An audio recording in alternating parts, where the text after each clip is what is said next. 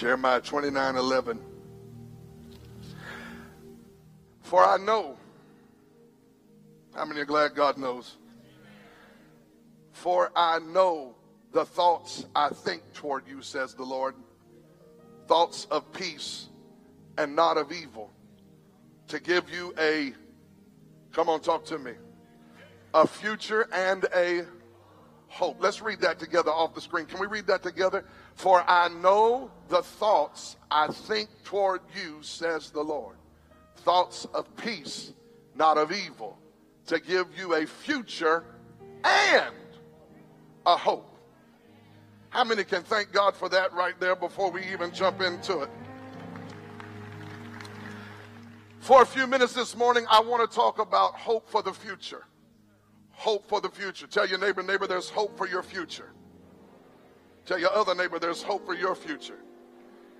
And tell them, before we pray, tell them you look 12 pounds lighter today than you did last Sunday. Come on, tell somebody you look lighter.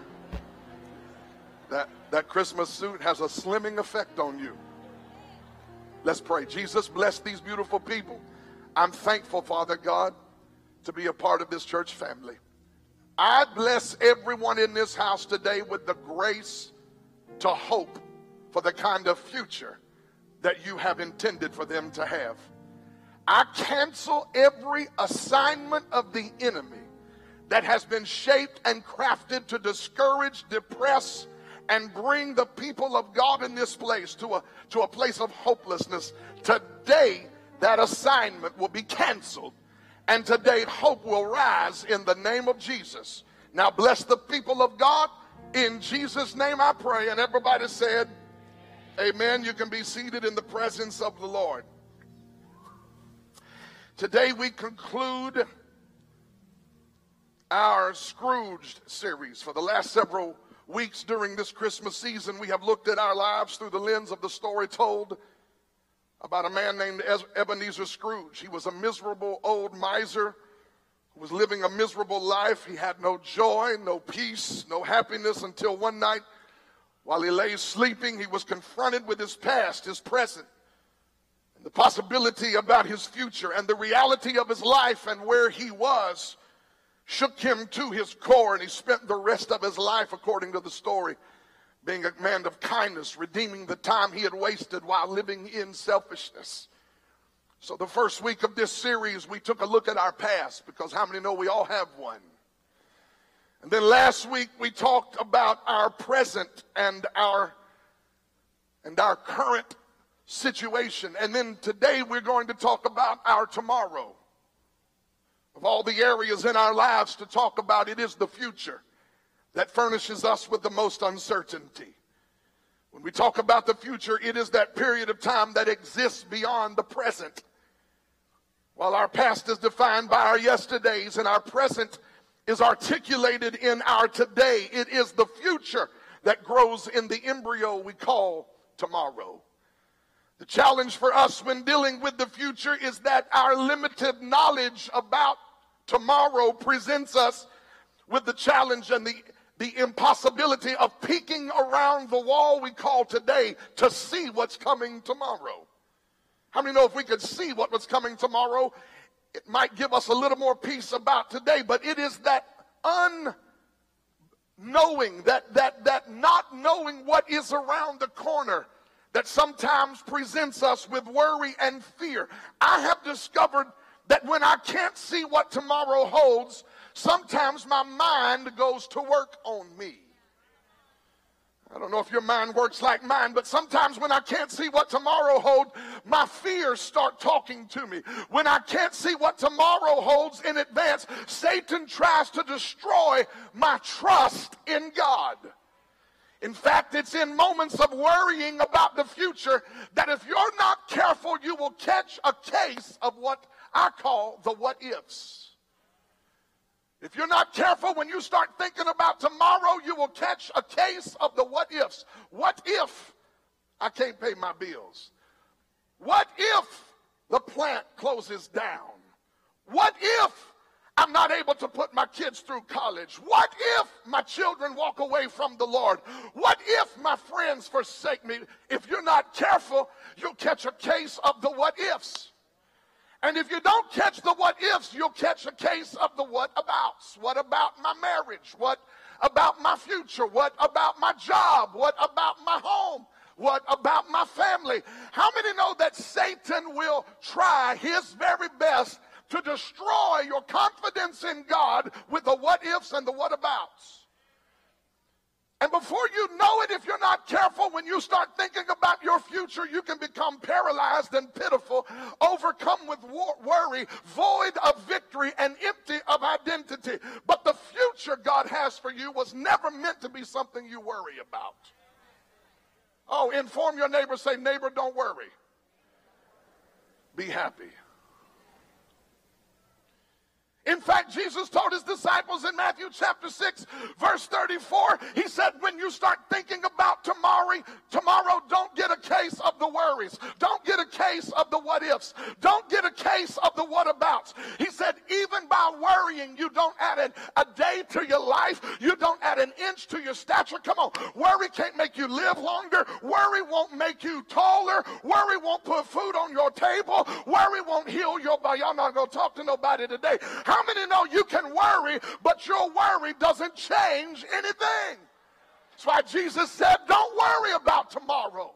You got enough to deal with. Anybody like me got enough to deal with today that you can put off the worry of tomorrow for tomorrow and deal with the stuff you got to deal with today. And when God wanted to help us deal with how we handle the future, Jeremiah 29:11 tells us that he gave us a vaccination for worry and for the whatabouts and the what ifs. And the vaccination is called hope. Somebody say hope. The Bible said in Jeremiah 29:11, God gave us, watch, don't miss it, a hope and a future. Now here's what I have found out about taking the vaccination of hope. You better take hope. Because if you don't take hope, you might catch a disease called hopelessness. Oh, help me, Lord. There's a lot of people in our world today walking around with a disease called hopelessness. And when they start looking into their future, they see nothing worth living for, nothing worth reaching for, nothing worth believing for. And their life has been overcome with hopelessness. But the Bible said in Jeremiah 29:11 that God, being the loving God that he was, he gave us an antidote and he gave us a vaccination for the disease of hopelessness. And that vaccination is called hope. Slap your neighbor, holler at him, and tell him hope. Hope. It is a noun and a verb. It is a noun because it is substance that you can get, but it is a verb because it is something you have to do yourself. You have to hope because God gave you hope. Hope is the spiritual muscle we exercise. Listen to this. Hope is the spiritual muscle we exercise when we decide to have an optimistic expectation about tomorrow based upon the truth of God's nature and God's word. If you don't have hope, it's not because God didn't want to give it to you. If you don't have hope, it's not because it's not yours for the taking. Many people decide to put more confidence in the report that Satan is trying to whisper in their ear than they do in God's nature and God's word. But I came today on Christmas Eve Sunday to stir up your mind and to tell you that if you're going to walk in the purpose God put you on this planet for, you've got to keep something alive called hope. You've got to work and exercise a muscle in your spiritual journey called hope. You've got to be able to look at some stuff that looks like it's falling apart and still believe after it all falls apart, God is able to turn this thing around for me, and I'm going to continue to have hope in God. Now I recognize reading Jeremiah 29 verse 11 is a dangerous thing, because there are some people who quickly criticize taking a text such as Jeremiah 29:11 and suggesting that we quote it often and preach it often, but not in context. I'm glad the theology police are here this morning, and since you came, I thought I would preach to you about the context of Jeremiah 29:11. Because Jeremiah 29:11 is not just given to a Sunday school class for perfect attendance at the end of their year. Jeremiah 29:11 was a promise given to a group of people who were getting ready to go into Babylon for 70 years of captivity. Y'all not going to help nobody on Christmas Eve Sunday, but this was a mess they had made themselves. I don't know why I've kept talking about this for this series, but I think it's because all of us can relate to this, that most of the messes we experience in our life are not those that are arbitrarily created by the devil. The devil is already defeated. Most of the problems we create in our life are problems that we create through our own willful y'all don't have to say amen. Wink at me in your Christmas suit. It's the problems we create through our own willful disobedience and obstinate rebellion against the revealed will of God. When God tells you something and you don't listen, it creates the kind of future for you that you did not intend. He did not intend for you to live. Jeremiah 29:11, they are getting ready to go into bondage. They are getting ready to go into 70 years of captivity. This is one of the darkest periods in Israel's history. In fact, one psalmist, when thinking about this season, grabbed a pen and wrote these words. He says in Psalm 137 that by the rivers of Babylon, we sat down and wept, and we hung our harps on willow trees. And he said, they taunted us and said, can you not sing a song of the Lord and the song of Zion in a strange place? History would record they put hooks through their nose and drug the Israelites out of Jerusalem down through the town. They razed the town to the ground, and Babylon came in and took them into 70 years of captivity for their own rebellion. And right before they go into it, God says, I know the plans I have for you. They're getting ready to take you into Babylonian captivity, but I know the plans I have. God, I'm getting ready to bless myself today. I know the plans I have for you. They think they're going to destroy you. They think they're going to kill you. They think they're going to take the gold in the temple and the furnishings of the holy place, and they think they're going to completely get rid of my people. The enemy thinks he's going to take you out, and you've made this mess and it looks horrible, but I know the plans I have for you. He said, I have plans to bless you. I have plans to prosper you. In fact, I'm going to do something for you that's going to fix your future. I'm going to give you a hope. Look at your neighbor. Tell your neighbor, God gave you a hope. When I don't have a prayer, I have a hope. When I don't have a friend, I have a hope. When I don't have the answers, I have a hope. When I don't know how to get out of the mess I made, I still have a hope. It's the hope that Jeremiah was talking about in Lamentations 3:21 when he sat down in a bed full of his own tears and said these words, this I recall to my mind, therefore I have hope. It is the mercy of the Lord that I am not consumed. Great is the I'm getting happy on Christmas Eve. I want to tell somebody, if God were through with you, you would already be done with. If God were through with you, the devil would already took you out. If God were through with you, you wouldn't have woke up this morning. But the fact that you're in this house and the fact that you're watching me on live stream is a reminder, of the goodness of the Lord and the mercy of God. And because I'm still here, I'm going to have hope. Somebody shout yes. Hope.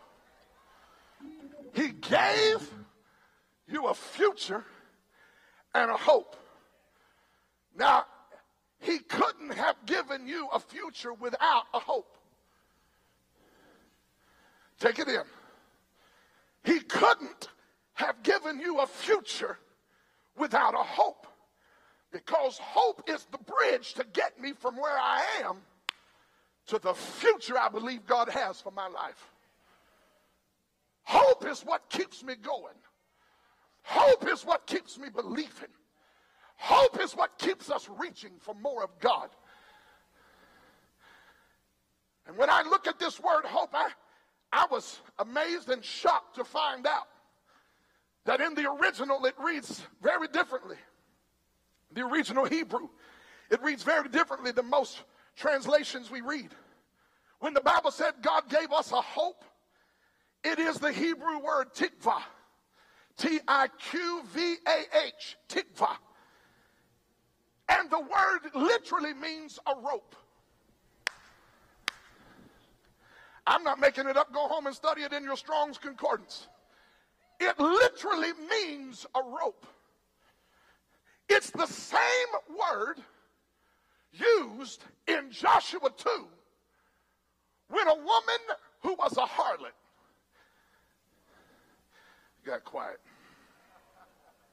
That might be too strong on Christmas Eve Sunday. A woman who was a harlot hid the disciples in her house.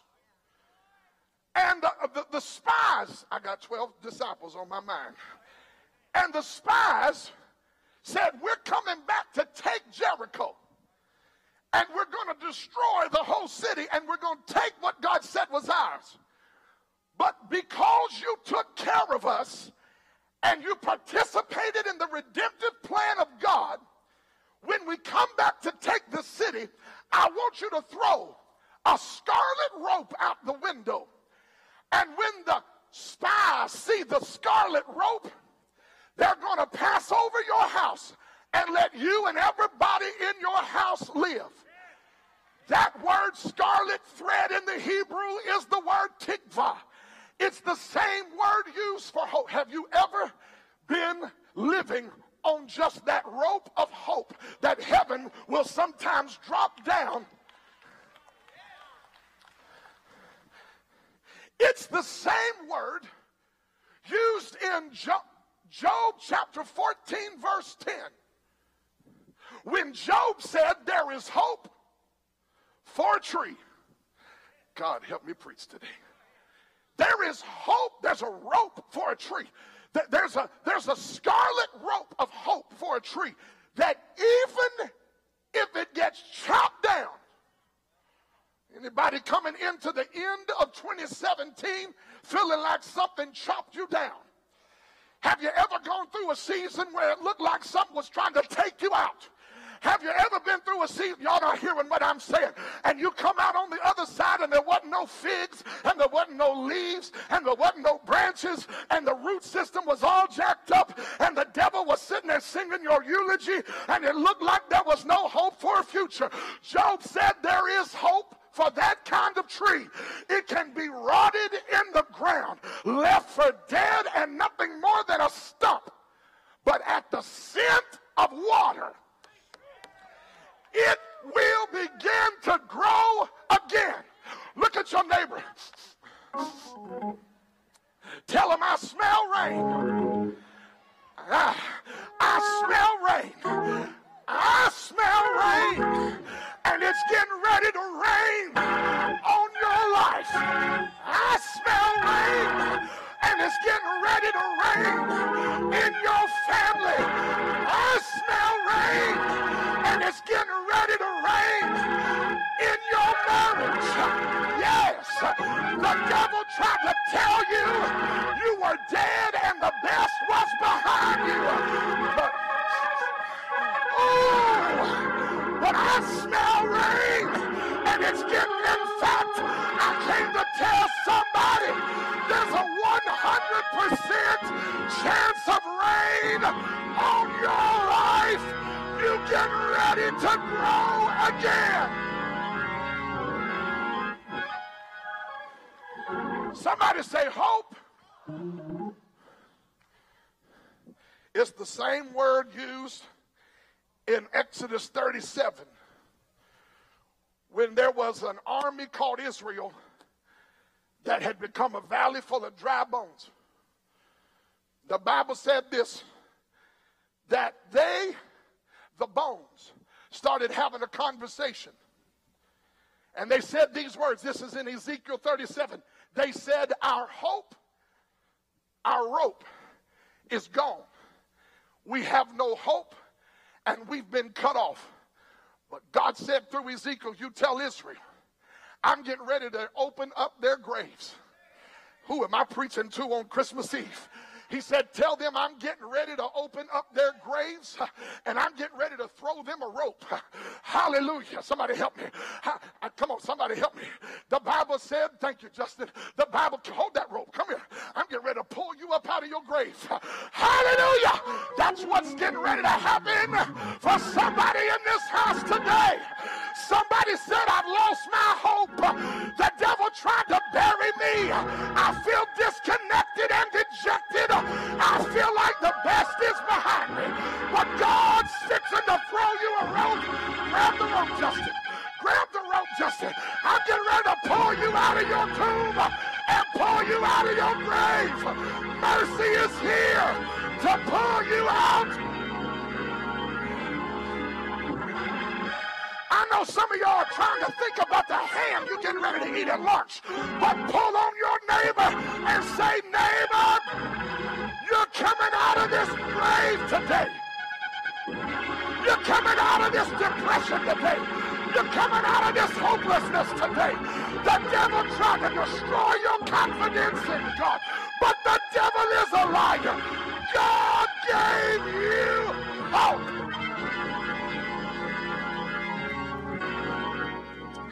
Look at your neighbor, say hope.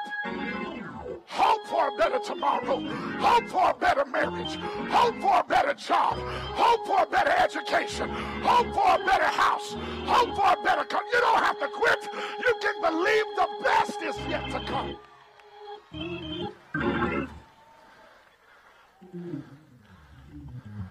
He gave you a hope.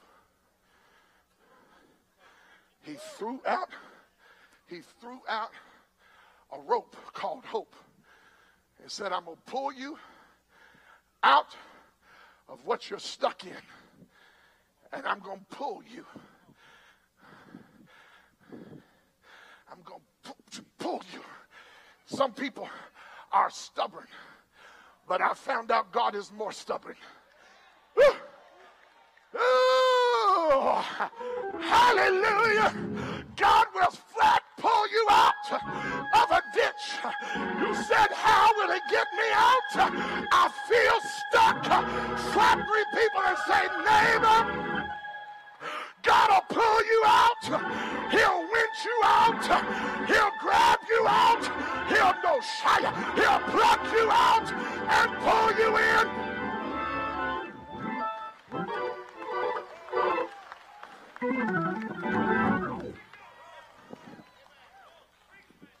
To a place called hope. Have you ever felt hope pull on you? Have you ever been in the middle of a battle between hopelessness and hope? Y'all don't know what I'm talking about. Anybody know what I'm saying? Have you ever been in a split-second battle between hope and hopelessness? When Zion, come here, baby girl. When Zion was born, I've told this story a few times. We were in the hospital room and all was progressing rather nicely. All of a sudden, a Christian nurse started hollering cuss words. I knew something was wrong, either with her salvation or with the situation at hand.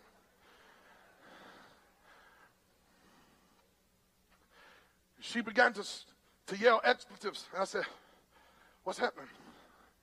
She said, your daughter has a prolapse cord. She's being born with a prolapse cord. I have no medical expertise or education. I didn't know what that means, so I said, can you help me understand what that means? She said, that means she has seconds to live. Just moments. Now, it's 3 or 4 o'clock in the morning. And in order to give birth to a baby born with a prolapse cord, you have to do an emergency cesarean. The problem is most of the time doctors aren't floating through hospitals at 3 a.m. This woman is screaming. She's saying, we got to hurry, and I didn't know what to do. I was in a momentary battle between hope and hopelessness. Are you following me today? And it's 3 o'clock in the morning, and Devin is sitting over there with a piece of God all over. Not me. I was in military form. I'm walking around, I'm casting down death, I'm rebuking death.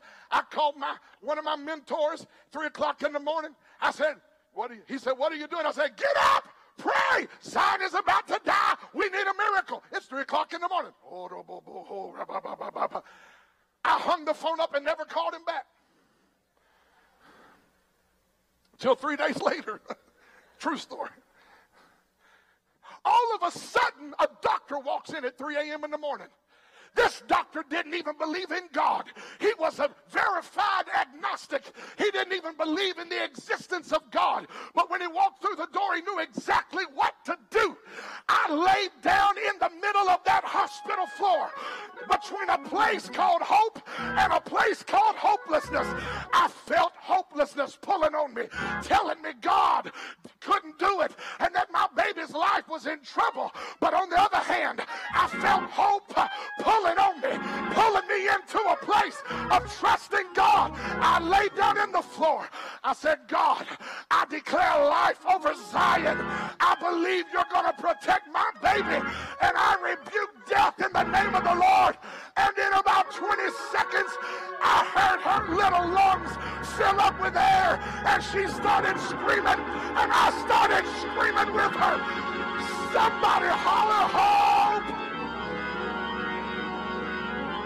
Does anybody have hope today?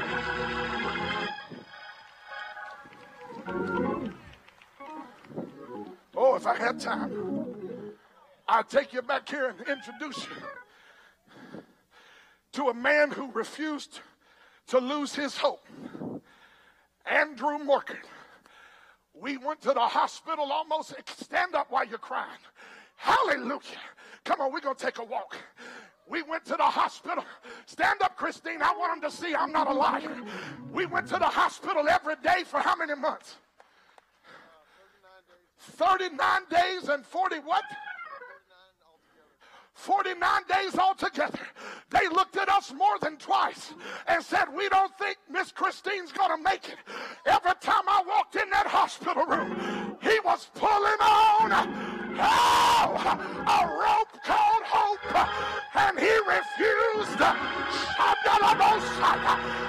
feel the Holy Ghost getting on me right now. He was pulling on a rope called hope. Somebody holler at your neighbor and say, neighbor, pull on a rope called hope.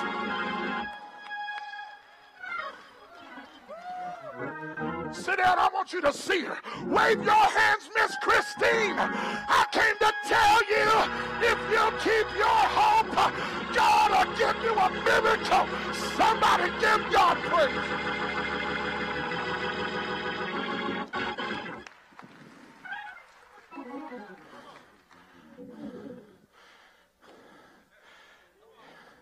God gave you a hope. And when he gave you a hope, built into that hope was a future. Hope has nothing to do with yesterday. In fact, even though you have it right now, hope has little to do with your today. Hope is always about your tomorrow. Keep your hope. It's a gift from God. And whenever you feel a little bit worried and a little bit afraid, and even sometimes you feel a little bit forgotten, just pull on that rope called hope. Because in that hope, watch this, is a future. If you keep on hoping, if you keep on optimistically expecting a better tomorrow. Well, Brother Wallace, you know, I'm not an optimist. I believe God is just fine with you believing the best is yet to come. Well, you know, Brother Wallace, I've learned. That's your problem. I've learned that if I reduce my expectation, I won't live in disappointment. That's where most Christians live. I'd rather reduce my expectation and live in and not live in disappointment than to elevate my expectation and something not happen like I thought it might. See, the reality of it is you can't have the kind of tomorrow God promised unless you elevate your expectation. And the reason this is so important is because Paul reminds us God is able to do exceeding abundantly above. Can anybody other than me testify real quick before we go home that God's done some stuff that blew your mind? No. Where are y'all at? Come on. Can I find a witness over here on this left side? God has done some stuff that blew your mind. You still don't know how to explain it except but God. I mean, there's some stuff I look back over, I say, you know what, there is no explanation for this but God. There's some stuff I thought was going to work out one way, and it turned out something completely different and so much better. When God gives you a hope, built into that hope, and I'm through in a few moments, is a thing called the future. And the future has to do with your tomorrows. But the thing you've got to understand about God's concept of the future, don't miss this. If you got your Bible, flip it over to Isaiah 46. I'm going to show you something. The powerful thing about the future is that it's already been declared. Now, this is important. Because you need to understand God has declared the end already. In fact, I'm going to blow your mind. God has declared the end from the beginning. Look at Isaiah 46, verse 10. He declares the end from the beginning. Which means if we comply with the one who has already made the declaration, then those things he's already decided are able to come to pass in our life. Now, I will be the first to tell you that the greatest threat to the destiny and the destination God has intended for you and I are the detours of what we call detours of disobedience. I'm not going to get much help on this one right here. But God can have a destination and a destiny lined up for you. But disobedience can become a detour to the thing God intended to take you to. If you want to understand the power of the blessing of the Lord throughout the Old and New Testament, you must understand that what we call the conditional blessing of God. If then,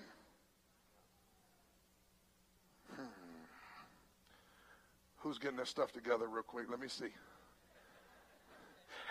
This is where we bail out. And this is where flaky teaching gets involved, that we just going to stand up and declare. It don't matter how you live and what you do and where you go and what. None of those things matter. You can live like hell and claim the next level. Woo, glory. The devil is a lie. The obedient will eat the good of the land. If you walk in my statutes, Deuteronomy 28, if you obey my word, if you love the Lord your God with all your heart, if you will obey my precepts, then you'll be blessed in the city, blessed in the field, blessed when you come, blessed when you go. You'll be the head and not the tail, above and never beneath. You don't sit on the back of the bus, you sit on the front of the bus because your daddy owns the bus line. That's the kind of blessing God wants to take you to. The problem is we jeopardize our future by detours of disobedience. And today, before we leave, I feel like God wanted me to do two things. Number one, he wanted me to make a declaration that somebody who's taken a detour is getting rerouted this morning. How many have a car with a navigation system on it? How many can choose the voice that the navigation system? I changed mine from the factory female voice to a male voice because I didn't need another woman in my life telling me where to go and what to do.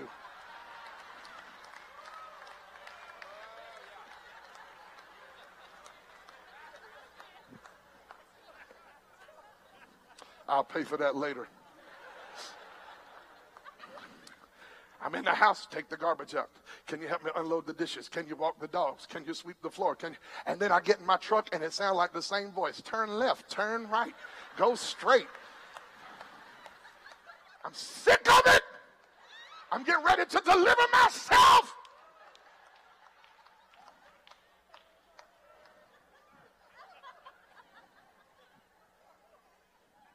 Sometimes when I put in a destination, and the kids start hollering at me in the car, and everybody's making noise, and my ADD kicks in, and I'm driving, and I forget to listen to the voice. I miss my turn, and I jeopardize my destination. But I came to tell you, when you miss your turn in your car, it doesn't mean you don't get to where you were going. It means you got to go down the road and make a U-turn, and you got to get back on the right road. Look at your neighbor and say, hey, neighbor, it's time to get back on the right road. Some of you missed a turn. Some of you jeopardized your future. But Christmas Eve Sunday is a good day to make a U-turn and start all over. I want you to inform your neighbor before we go open presents, slap 3 people and tell them, neighbor, God ain't through with you yet. God ain't through with you yet. He ain't through with you yet. I know you made some mistakes, but he ain't through with you yet. I know you felt like you messed it up, but he ain't through with you yet. I know you made a wrong turn, but he ain't through with you yet.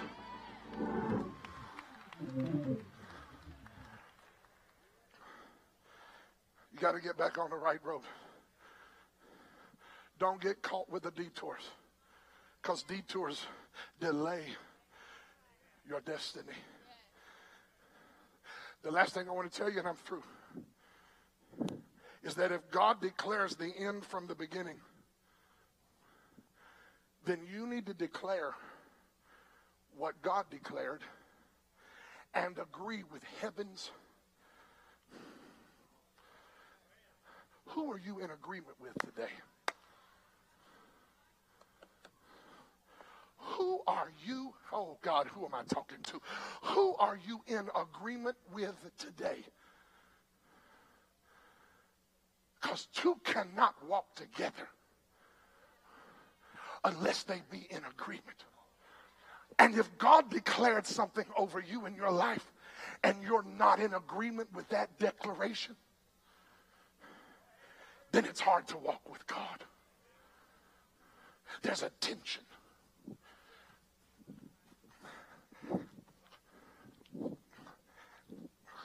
There's a pull. There's a voice pulling you into hopelessness. And then there's a voice pulling you back into hope. And the voice you agree with is the voice that will be your guide. This is the saddest truth, but I have found it to be so. As a pastor who shepherds the souls of people, I have seen people full of potential blow it royally.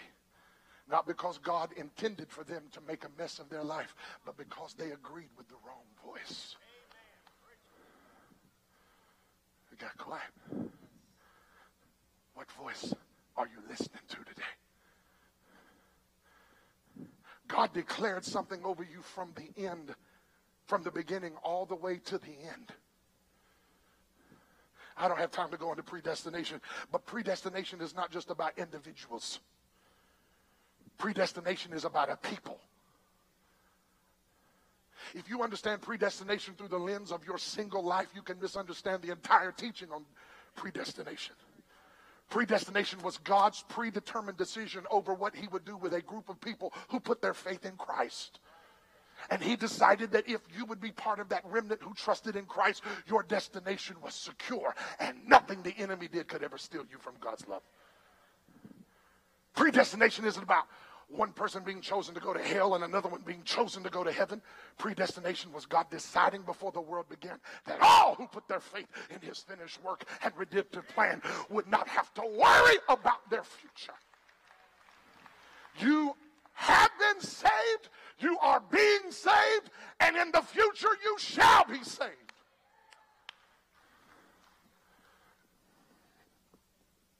God has declared something over your life. And if you agree with God, that agreement can establish a thing. Job 32, I'm through with this. In just a moment, I'm getting ready to give you a gift. Our church wants to give you a gift. And this gift I want you to put on your refrigerator or somewhere where you'll see it all year long. Because we're getting ready to make a declaration over our lives that agrees with God's declaration over our life. How many want to get in agreement with God? I said, how many want to get in agreement with God? When you declare a thing, the Bible says that light comes and it is established. Job 32.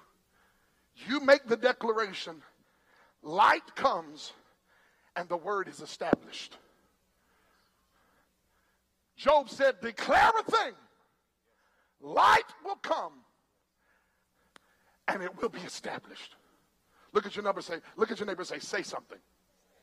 Say something, say something, say something. Come on, y'all talk all the time. Look at your other neighbor, say something.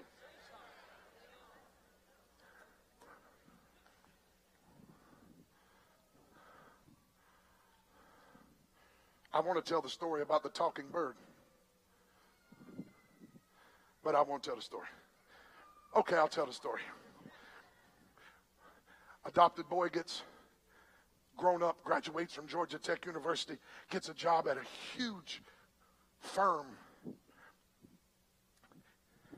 in Rio de Janeiro. Huge financial company.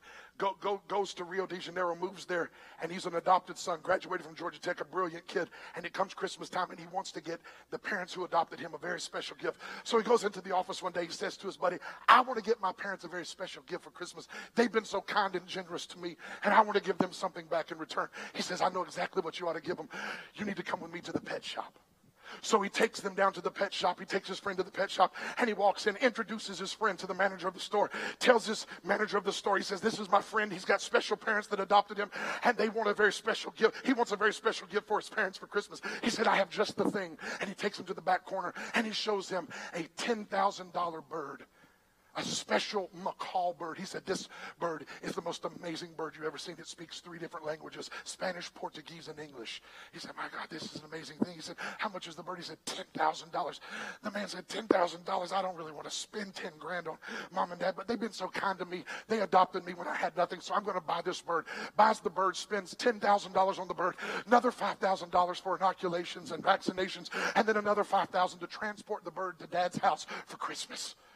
$20,000 in the bird. A couple of weeks after Christmas, the guy goes home. He says, Dad, I just want to know, how did you like the bird? He said, oh, the bird tasted great. He said, what? Dad, you ate the bird? He goes, well, yes, I ate the bird. He said, Dad, that was a $10,000 bird. It spoke 3 different languages, and you ate it. He said, well, he spoke 3 languages. He should have said something. Look at your neighbor, say something. You've got to learn how to declare what God has said. There's a little voice in your head. It's an unseen voice. You can't see its face, but it's trying to destroy your life. What is that voice trying to paralyze me and keep me from the future God has for me? What is that voice? It is the voice of the enemy. And if you listen to that voice, it will direct your future. But if today you will declare and agree with God's word, what God has declared over your life will be so. So here's what we're going to do today. I want servant leaders to help me. We're going to give you just a small little gift. It's a magnet I want you to put on. Come on, all our servant leaders, come help me right now. Please come to the front. We've got magnets, one for every family. I want you to take this home. And in just a moment, we're going to make some declarations together, okay? Just start passing them out, brothers and sisters, if you would help us. Thank you, servant leaders, for being a part. Just pass them down through the aisle. I want everyone to get one because they have a future. And we're getting ready just to make a simple declaration. You say, Pastor, do you really believe there's power in declaration? Listen,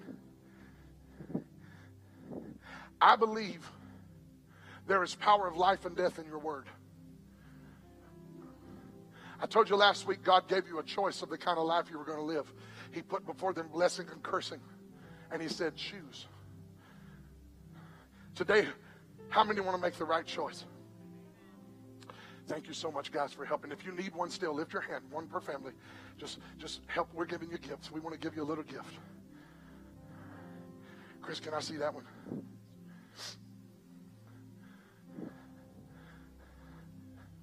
Somebody say, I am blessed. I am blessed. There's some all the way in the back. They're still getting there. They're coming to you, I promise. We got enough. If we run out, we'll go down to the Piggly Wiggly and get some more. Hallelujah.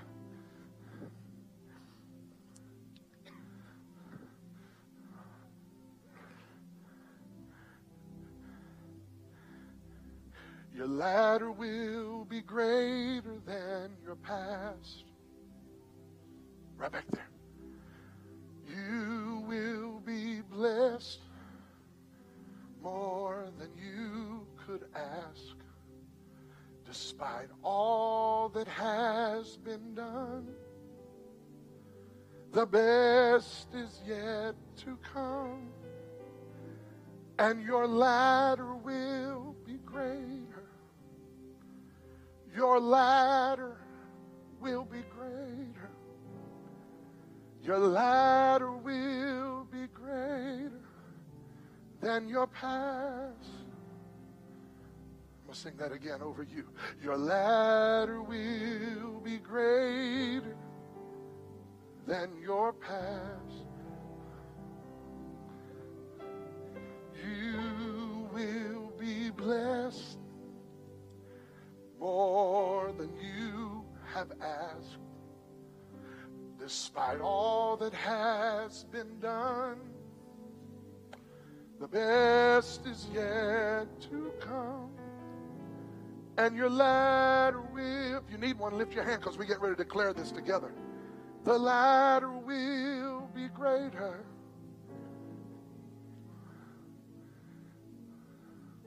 Misty, your latter will be greater than the past.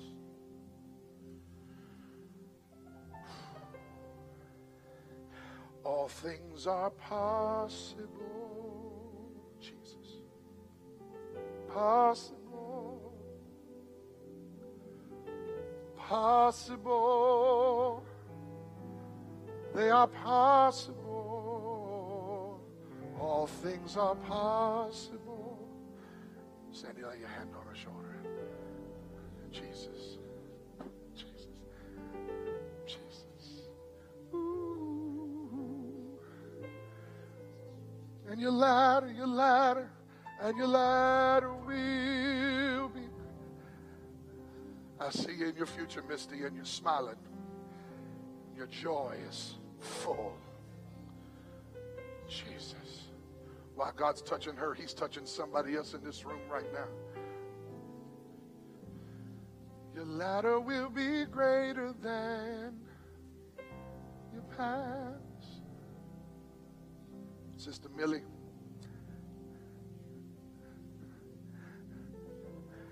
I see in your future, and your joy is full. And your latter will be greater. Jake, lay your hands on Grandma. Latter will be greater. Turn that off. Your latter will be greater than your past. All things are possible. If you'll open your heart to the Spirit, he's moving in this house right now. Holy Ghost, have your way. Possible. Possible. All things are possible. Possible.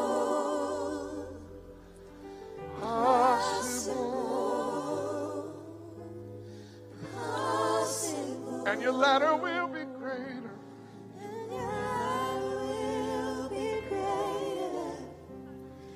Your latter will be greater. Your latter will be greater.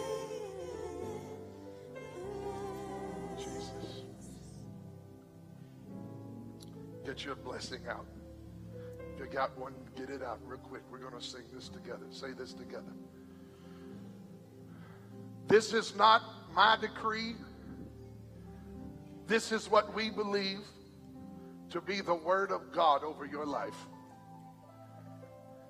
I want everyone to stand, all of the families standing over this house. We're getting ready to go in a moment, but I want them to put each decree up on this screen. One at a time. Get with your family. Come here, babies. Come here, Dev. Where's Jeremiah? My Lord, you grew up so tall. I didn't think you was that tall. Come here. All of you stand right here. Get your family, get your family, get your family. We're getting ready to release blessing over our houses. Put the first decree up on the screen, please. I want you to say, we decree that we will be blessed to walk in the fullness of the power of the Holy Spirit, to be activated in the gifts of the Spirit, and to shift the spiritual atmosphere by his holy presence wherever we go. Somebody, if you receive that, say amen. Say this, say, we decree the blessing of the Lord over all our relationships, beginning with our family, that God would bless our marriage and the fruit of our womb, that he will bless our children. Say it like you believe it. And our grandchildren and our friendships in this church and in the marketplace, that our entire family would be saved, protected, healthy, and blessed in Jesus' name. Amen. Say, we decree. Oh, somebody getting ready to receive this. A blessing over our finances. That God will break the spirit of poverty off of us and our bloodline. And that we will prosper financially. That God will bless us with the power to gain wealth. And that we will advance his kingdom. Say it, family. We will advance his kingdom with our generosity. In Jesus' name. Amen. Say, we decree the say it like you got faith. The blessing of the Lord over ourselves, so that we will be led by his Spirit and by his word, and that we will know and obey his will, that we will fulfill the prophetic destiny that God has placed over our lives. In Jesus' name, amen. And we decree we will be strong, healthy, and whole, that no sudden calamity will come upon us, that no sickness will invade our body, and that our family will be protected by Almighty God. Say this with me like you believe it. Say, and we decree. Somebody help me on the stage. And we decree that 2018 will be the most prosperous, fruitful year of our family's lives. That we will be the head and not the, help me musicians, we will be the head and not the tail, above and not beneath, blessed in the city, blessed in the field, blessed when we come, blessed when we go. We will see more miracles, greater glory, and get closer to Christ than we've ever been before. This is the blessing of the Lord, and it rests upon us now. It rests upon us now. In the name of Jesus. Somebody shout amen. Give God praise all over the church. Come on. Give God praise all over the church.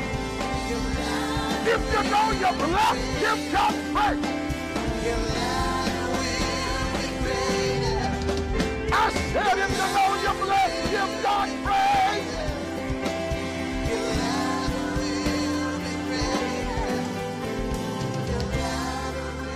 In the name of Jesus,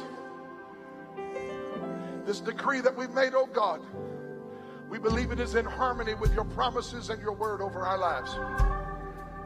And now we thank you that it is done and it is so. And as we leave this place today, I pray in Jesus' name, we'll remember why it is that we celebrate this beautiful holiday. Heads bowed and eyes closed. We're leaving in a few moments. But before we do, if you're in this house today and all this sounds good and it was beautiful, but it makes little to no sense to you because you don't know who Jesus is, or perhaps your heart has gotten cold and you've wandered away. If you're in this room today and you need to get right with God, I'm counting to 3 for you today. And if you need to get saved, I don't care what you've been doing and how long you've been doing it. If you need Jesus to save you, when I say 3, shoot your hand up. Say, Pastor, pray for me. I want to give my heart to Christ. This is the greatest day I could ever imagine for a person to come to Christ. And all you got to do is say yes. When I say 3, lift that hand up, and we're going to pray. 1, 2, 3. Shoot that hand up and say, Pastor, pray for me. I need Jesus. I see your hand back there. God bless you. Heads bowed, eyes closed. Just for a moment. Just real still for a moment. If that's you, lift your hand. I need Jesus. Here's what we do at this time. Because I believe you ought to make a move to indicate that you're not ashamed of him. If you feel something on the inside telling you you need to get right with God, we're going to ask our neighbor in just a second on both our left and our right. Do you need someone to go pray with you in the altar? And if you should have lifted your hand, or you did lift your hand, when your neighbor asks you if you need to pray, just say yes, nod your head. They'll come with you. I'm going to stand right here and I'm going to wait on you. And we're going to believe that God is going to save everybody who comes to this altar today to find Jesus as Lord. I don't care how far away from God you feel. If you want him to save you and rescue you, when your neighbor asks you that question, just nod your head and come with them. Right now, ask your neighbor on your left and right. I don't care if you've known them your whole life or you never met them before today. Say, do you need someone to go pray with you? And if you lifted your hand, or you should have, I'm not coming to get nobody, but before we go home, the greatest gift we could ever be given is the gift of new life in Christ. Come on right now. Anybody? Somebody's coming. Praise the Lord. Anybody? Thank you for coming, baby. Come on. Come on. Come on. Thank you for coming, pal. Come on. Thank you for coming right here. Come on, they're coming. Come on, there's still time. Come on, come on, come on. This is why we came to church today. Come on, sweetheart. Come on, sir. Come on, somebody celebrate.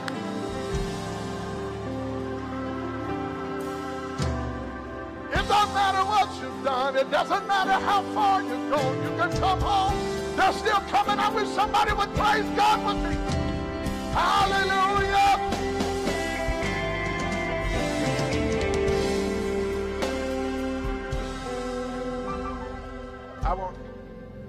I want pastors and leaders to come help me. Just surround them right now. I want everyone having somebody praying with them. Stretch your hands and pray over them like you wish somebody would pray for you the day you gave your heart to Christ. Would you do that right now? Stretch your hands this way. Just pray for them. Thank you, Jesus. Grace and peace. The strength of God be multiplied. Come here, Pastor Quantel, right here, sir. Help me right here. Pastor Josh, come help me. Thank you, thank you, thank you, thank you. As they play softly and they pray for them, I want you to lift your hands up in a receiving position. Let me bless you on your way out the door. Take that decree home and put it on your refrigerator. Keep declaring it over your family. Keep declaring it over your life.